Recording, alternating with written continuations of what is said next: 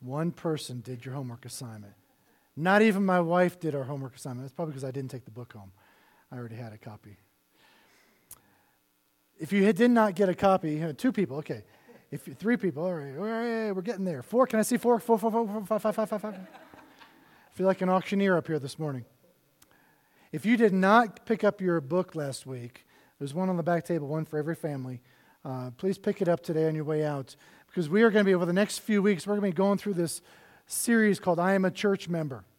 And it's not necessarily, we're not talking about church membership, we're not talking about, it's really about, are you a member of the body of Christ? Are you a member of what we're doing here at Mountain States? Are you a regular attender? Are you coming? Is this where you feel like God has called you to plug in? Attender, member, regular visitor, whatever. That's what we're talking about this morning. Not about, are you a member of our church? Have you signed the dotted line that I am going to be a member so I can teach? I'm going to be a member so I can lead a ministry. Is this where God has called you to plug in and become a part of? That's what we're talking about. And what does that mean? What does that look like? This is where God has led us. Because we've had people come to our church. Well, and we had somebody ask me one time, well, tell me, what's your cute phrase that you have in your church? What's the tagline of your church? I'm like, I love Jesus.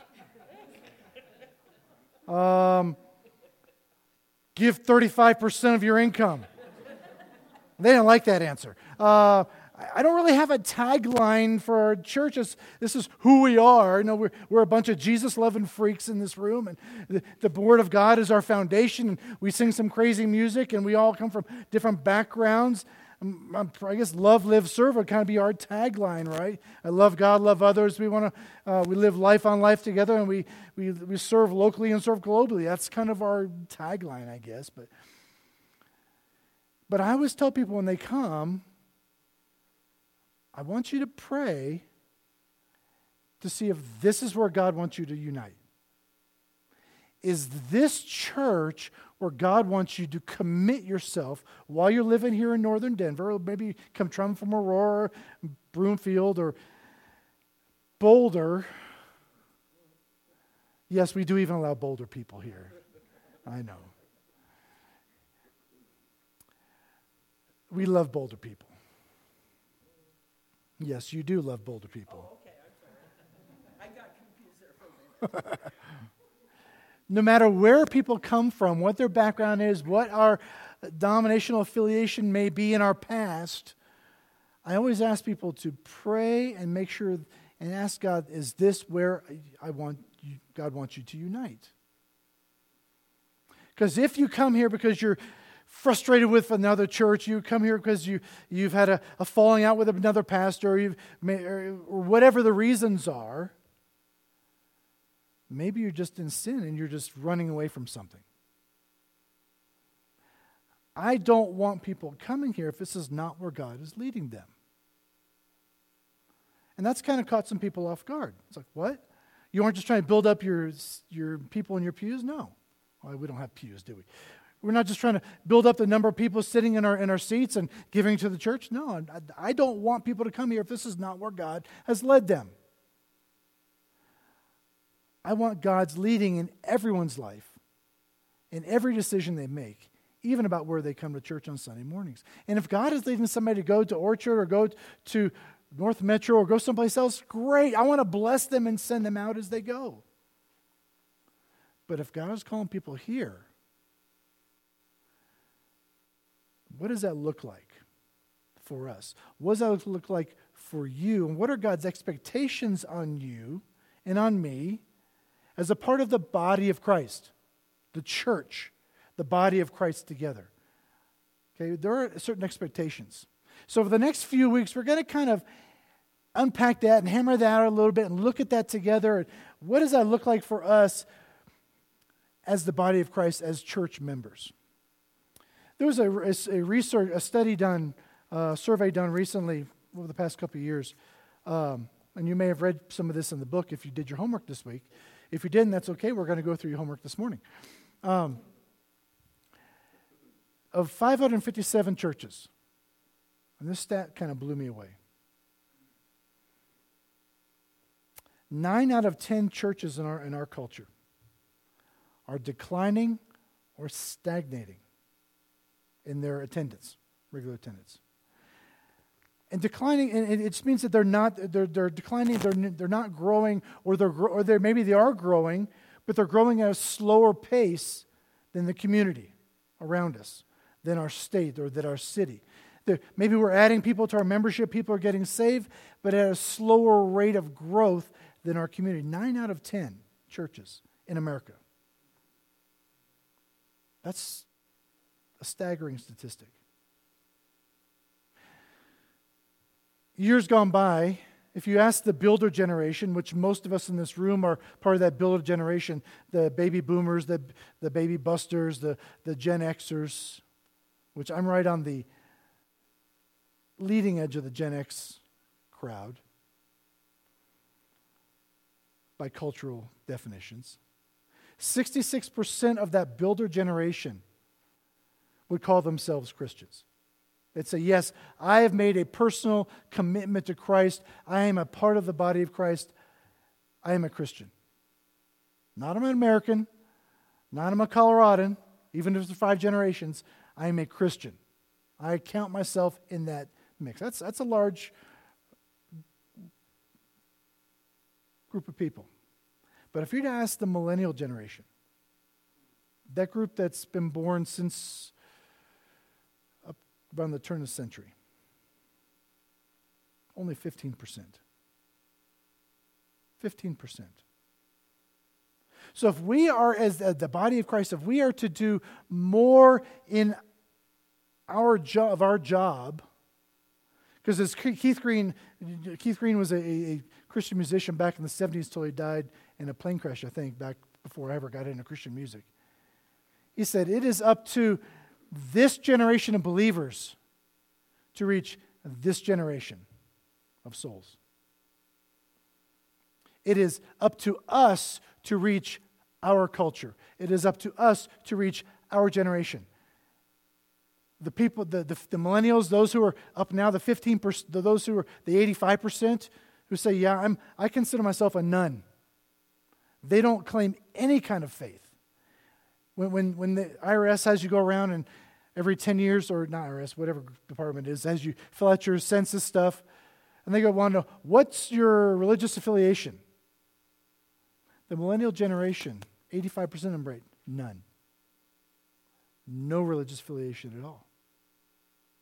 That's the first generation in our culture where the nunners are more than those who have a faith of some kind. It means we are not doing our job of reaching the next generation. We're not doing our job as the body of Christ, passing on our faith and our values and the culture of the Word of God to the next culture, to the next generation. And we need to be doing a better job. And it starts here. It starts here in our church. It starts here within the body of Christ. It starts learning what is our function, what is our job, how do we do that, what do we ascribe that to, and how do we relate to one another. You see, we are weak in our church because we've lost the biblical understanding of what it means to be a part of the body of Christ. We've become to adopt this idea that I'm part of a Christian country club. And it's been slowly growing for decades. It didn't just suddenly come on us. It's been slowly growing in the church for decades. I come in, I pay my dues. The pastor comes and visits me when I'm sick. I got people to call. I come and get my needs met. There's donuts at her waiting. Thank you, Colton, for donuts this morning, by the way. There's donuts and coffee waiting for us on Sunday mornings we come in. The parking lot's cleared. Things are done for me when I go to this church.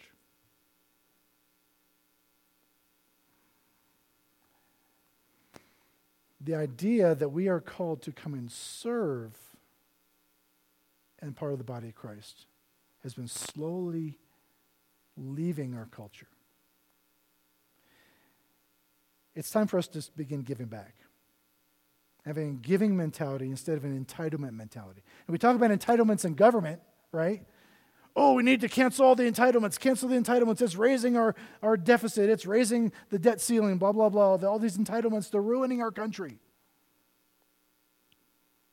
I would submit that entitlement mentality is alive and well in our churches as well.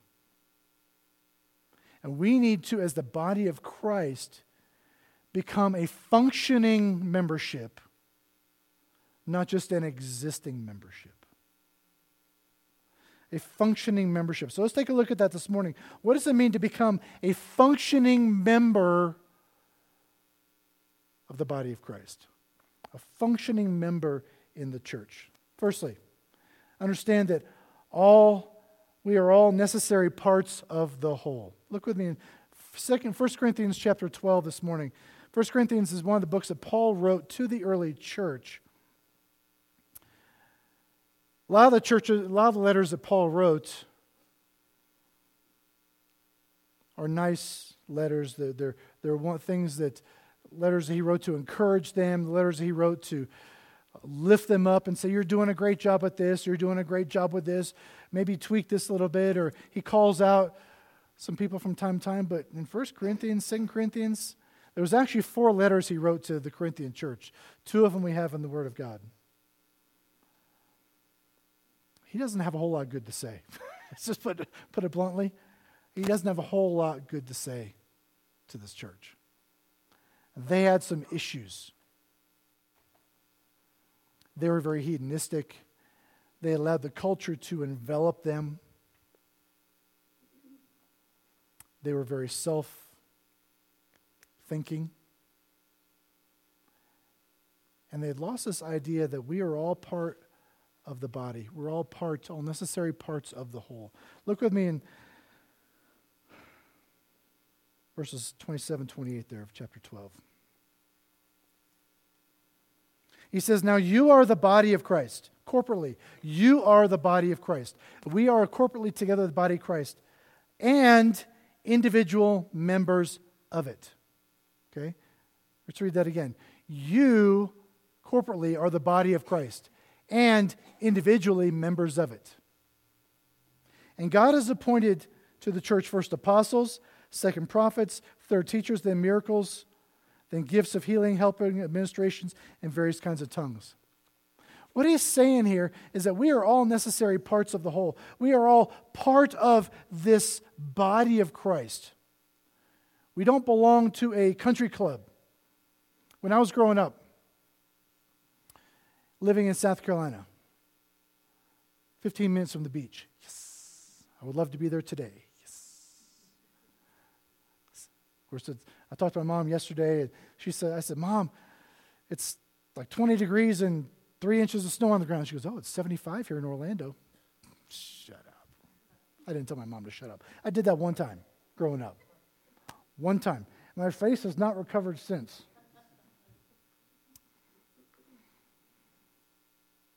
Growing up near the beach, my parents joined a country club. My dad loved to play golf, taught me to play golf.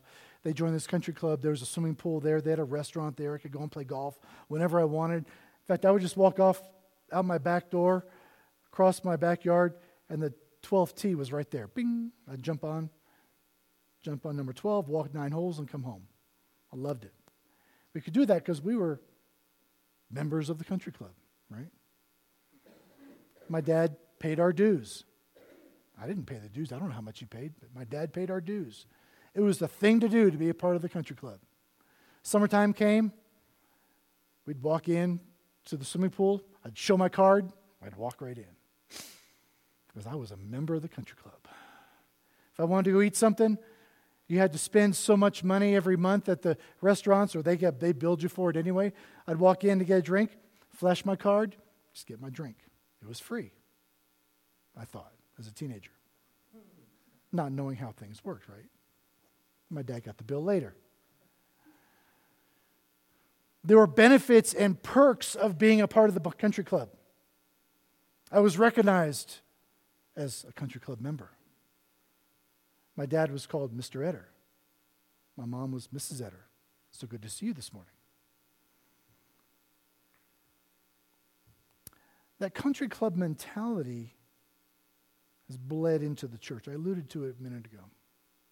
Where we expect perks because I tithe here.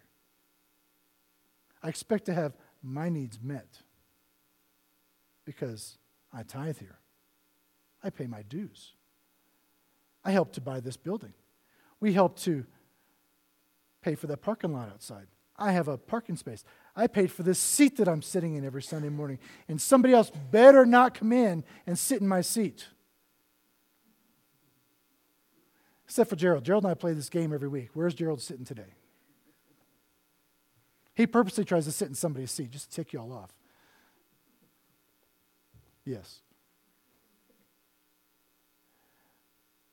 You ever been in a church where those seats are protected?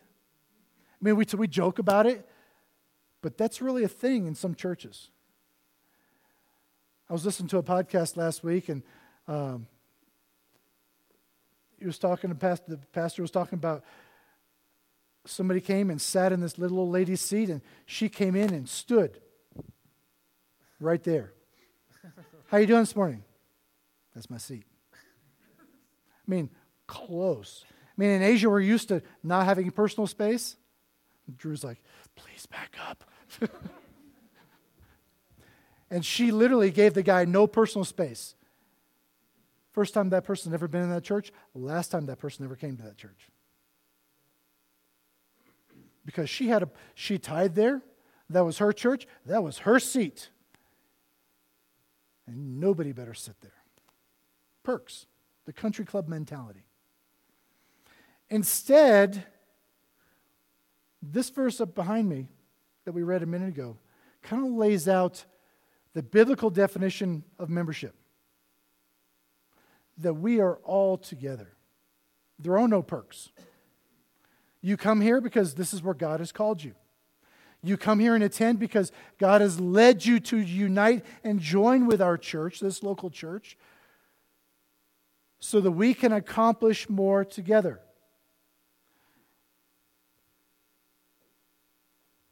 So that we can participate in what God is doing locally. So we can participate together in what God is doing globally. So that we can hurt together and rejoice together as a part of the body of Christ, all the different members together. It's not about me. It's not about my desires. It's not about my preferences. It's about what does God want me to do? How does He want me to serve? Look back at verse 18. This struck me this week as I was reading through this. And it says, but as it is, Paul's writing to the church, he says, God has arranged each one of the parts in the body just as He wants. Did you get that? We all have a part to play in the body of Christ. Some are loud, some are visual, some are very quiet. Some like to play games and sit in different seats each week. We all have a part to play in the body of Christ, and He has placed you in service in this body just where He wants. It's not about me and what I want. It's not about my needs. It's not about my desires, my comfortability, my preferences. It's about where can I serve the body better. It's having that serving mentality, that biblical mentality, that serving mentality of serving one another in the body of Christ. Going above and beyond. Above and beyond what we think we can do, and doing as God wants us to do. That's a noble concept, isn't it? Doing what God wants us to do instead of what I want to do. It's helping each other reach maturity. Ephesians chapter 4, verse 12 talks about the end result of all these gifts that God gave, all these jobs in the church, all these things that God is doing in us and through us. Why? So that we can come to maturity in faith in Christ together.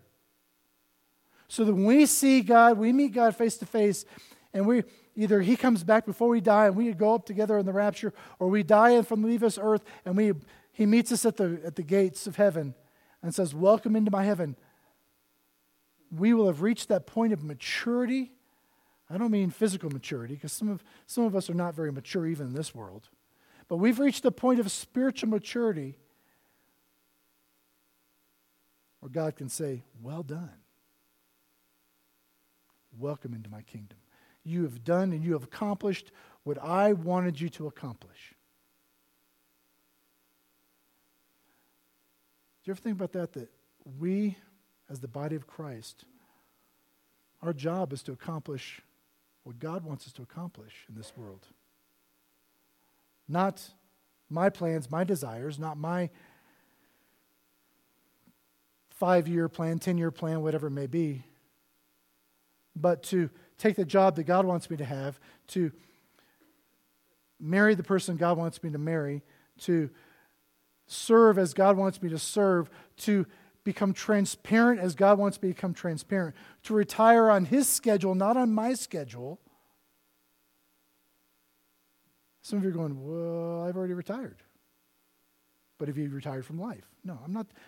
There's retirement and there's sitting around doing nothing. And I'd say that the ones I know who are retired, you're not sitting around doing nothing that I know of. You're still being involved, still in being engaged. Because no matter what age a person is, from the youngest to the oldest in our church, we are all to be engaged in the ministry of God. Because we are all part of the whole. Number 2, we're all different but work together.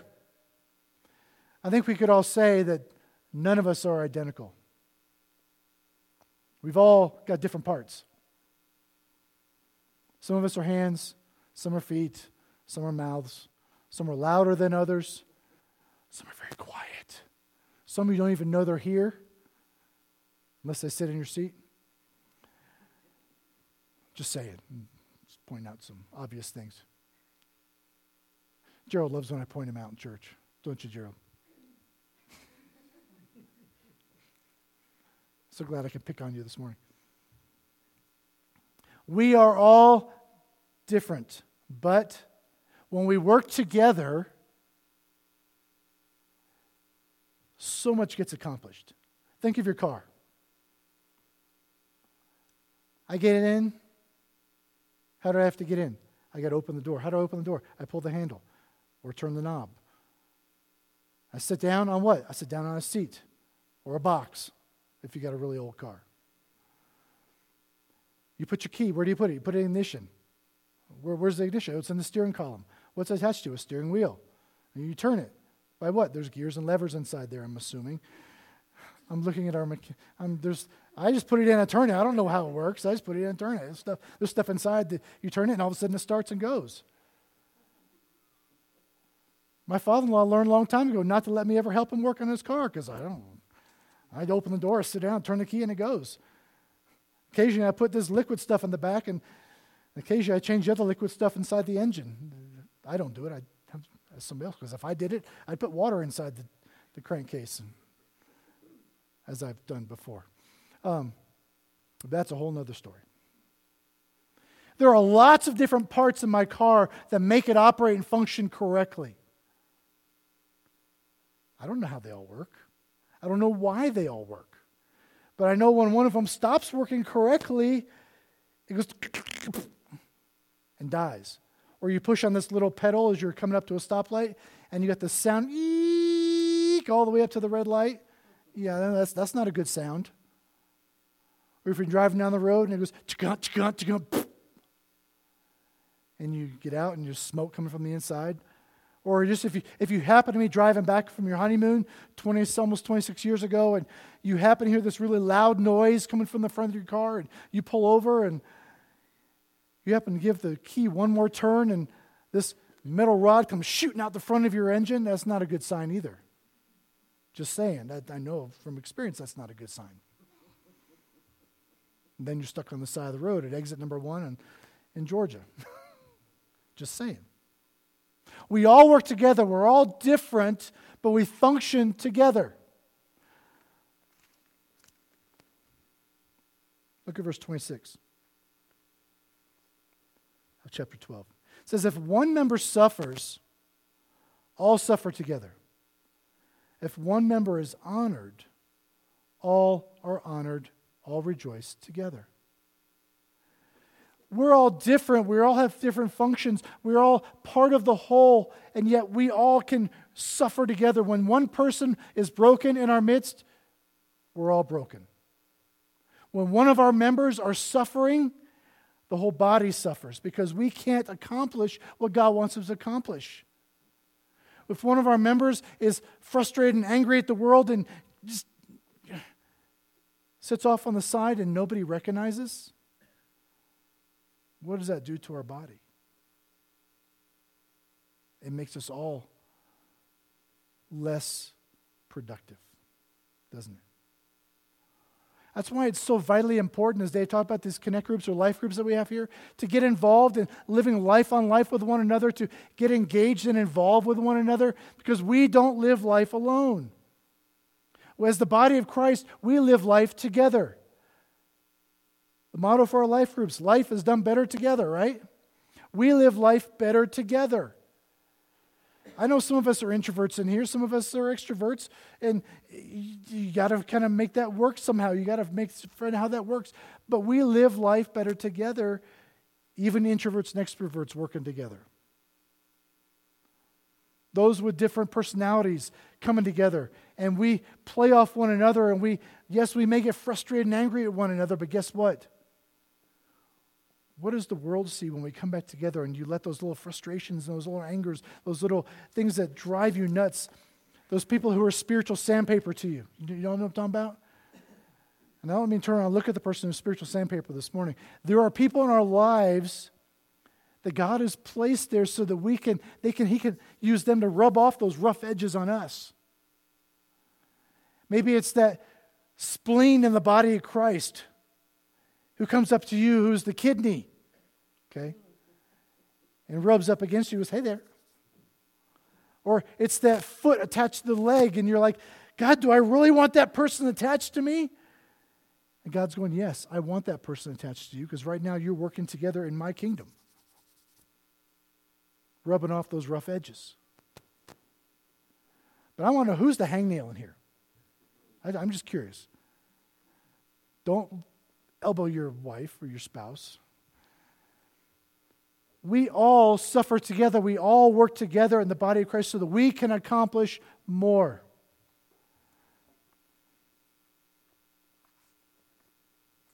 Then Paul moves on to chapter 13. 1 Corinthians chapter 13. We love that verse. We love that chapter. It's read in marriage ceremonies. We read it to our girlfriend or boyfriend. We think about, this is how I need to love the world. This is how I need to love my spouse. But Paul is writing this in the context of the local church. He moves straight. Remember when these letters were written, there weren't verse markings and chapter markings. Those got added later to help us find different passages in God's Word. So the chapter and verse markings are not part of the original manuscript. Paul didn't say, okay, chapter 26, chapter 13. Those got added later so we could find cool stuff. So when Paul is writing this letter to the Corinthian church, he moves straight from talking about we're all part of the whole, we all have different parts in the body of Christ.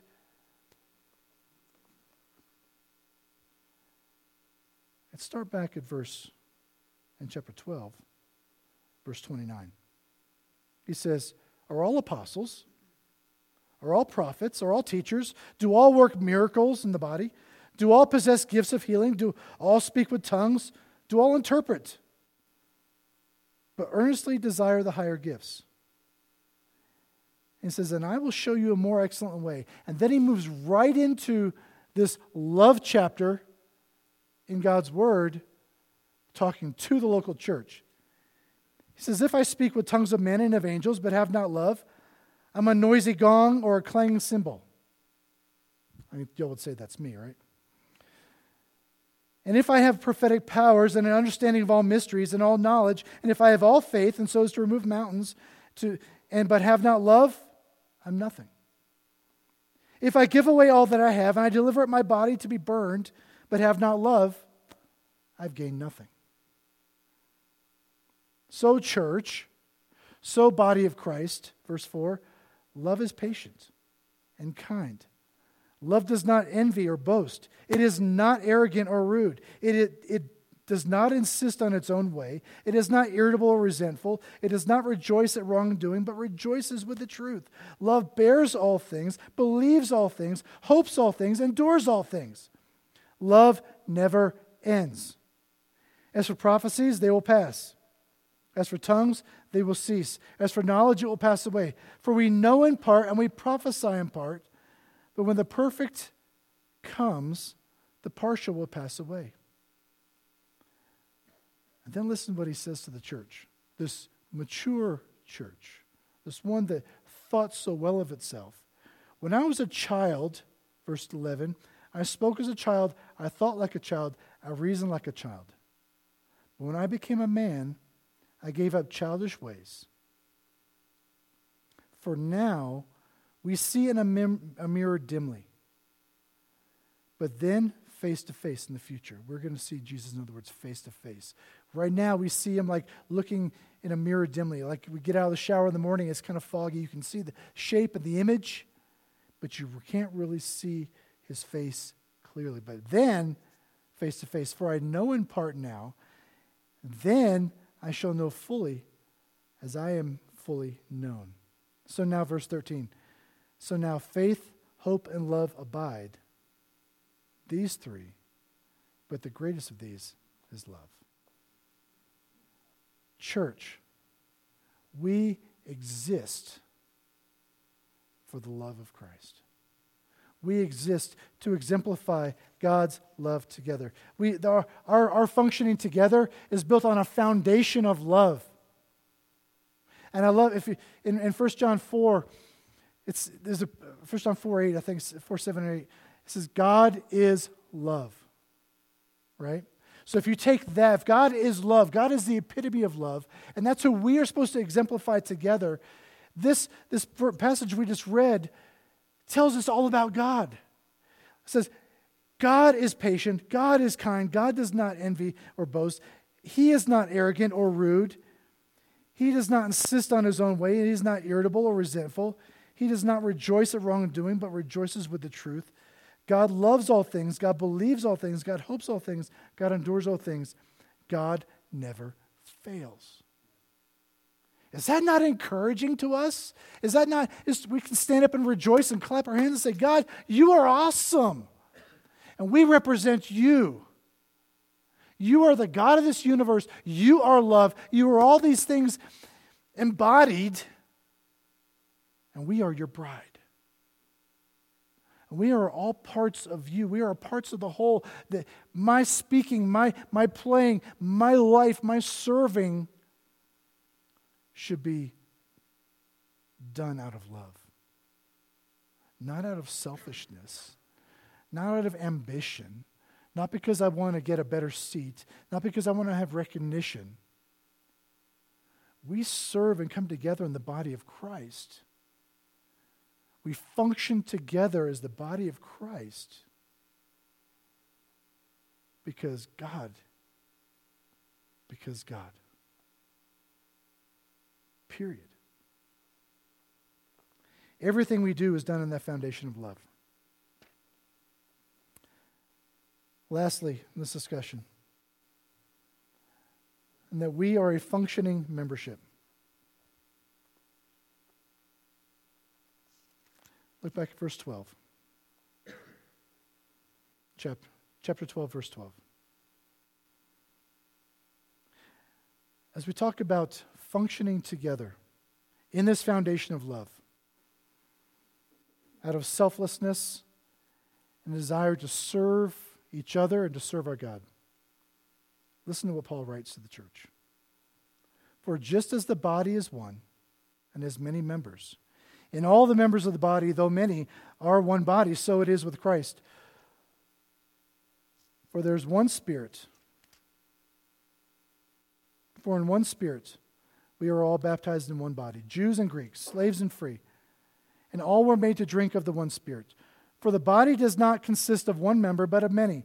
If the foot should say, because I am not a hand, I do not belong to the body, that would not make it any less part of the body. And if the ear should say, because I'm not an eye, I do not belong to the body, that would not make it any less part of the body. If the whole body were an eye, where would be the sense of hearing? If the whole body were an ear, where would be the sense of smell? But as it is, God arranged the members of the body, each one of them as He chose. Again, going back to that verse. If all were a single member, where would the body be? As it is, there are many parts, yet one body. Verse 21. The eye cannot say to the hand, I have no need of you, nor again the head to the feet, I have no need of you. On the contrary, the parts of the body that seem to be weaker are indispensable. Did you hear that? The parts of the body that seem to be weaker, God says are indispensable. That's awesome. And on those parts of the body that we think less honorable, we bestow greater honor, and our unpresentable parts are treated with greater modesty, which our more presentable parts do not require. But God has so composed the body, giving greater honor to the part that lacked it, that there may be no division in the body, and that the members may have the same care for one another. If one member suffers, all suffer. If one member is honored, all rejoice together. Now you are the body of Christ and individual members of it. And God has appointed in the church first apostles, then second prophets, third teachers, then miracles, then gifts of healing, helping, administration, various kinds of tongues. Are all apostles? Are all prophets? Are all teachers? Do all work miracles? Do all possess the gift of healing? Do all speak with tongues, or do all interpret? But earnestly desire the greater gifts. And I will show you a more excellent way. Love. That is who we are. We are the body of Christ together. We are to rejoice together. We are to come together and not have this country club idea, not have this mentality that I'm owed and I pay my tithe. I hate that phrase. You ever heard people say, come and pay your tithe? No, we give to God. That's just my personal quirk. I want to give back to God what He has given to me. I don't pay God. I don't give Him a tip. I give God because He deserves it all.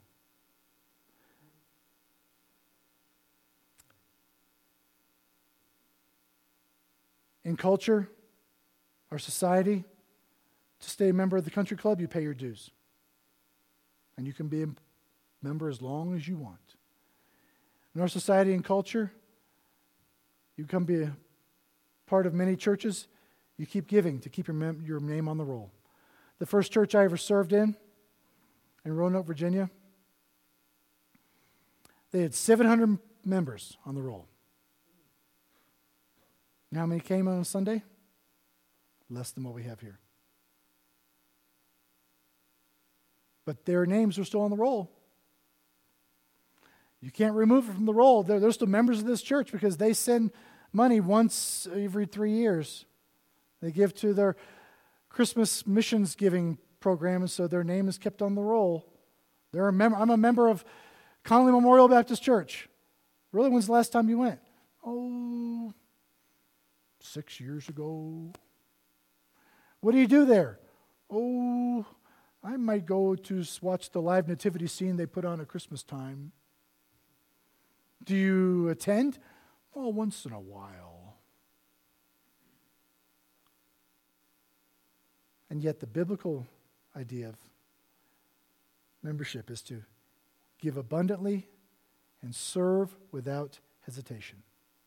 If a need is mentioned, we ought to have 45 people in here stand up and say, let me serve. If there's a need to teach, I want to stand up. I want to be part. I want to do what I can do. If there's a need for volunteers in VBS, if your time allows, I know not everybody can work during the day when we have VBS, there ought to be hands going up. What can I do? What can I do? What can I do? What can I do? Because we all work together and serve together. An inactive church member, the book said this week, I thought was interesting.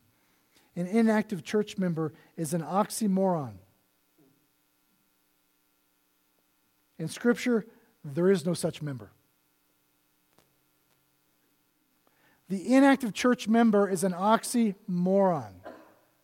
That's why in our bylaws, it says that if people stop coming for a certain period of time, we no longer count them as part of our church. Because they're not functioning as part of our church. Sometimes people move away, we understand that, but sometimes people just disappear. But then you ask them, where do you go to church? I still go to the church down the street. Really? Functioning church members are active church members. And again, I don't mean membership where you've signed the name. The question we ought to ask ourselves is, how can I best serve my church? Not, should I serve in my church? How can I serve in my church?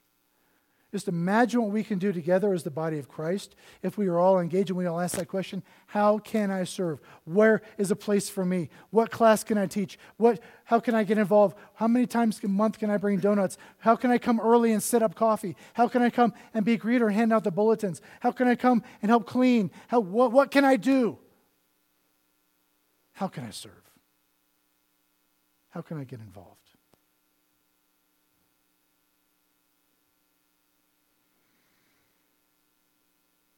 And the bottom of your bulletin, and I'm going to be on the screen too, there's a pledge.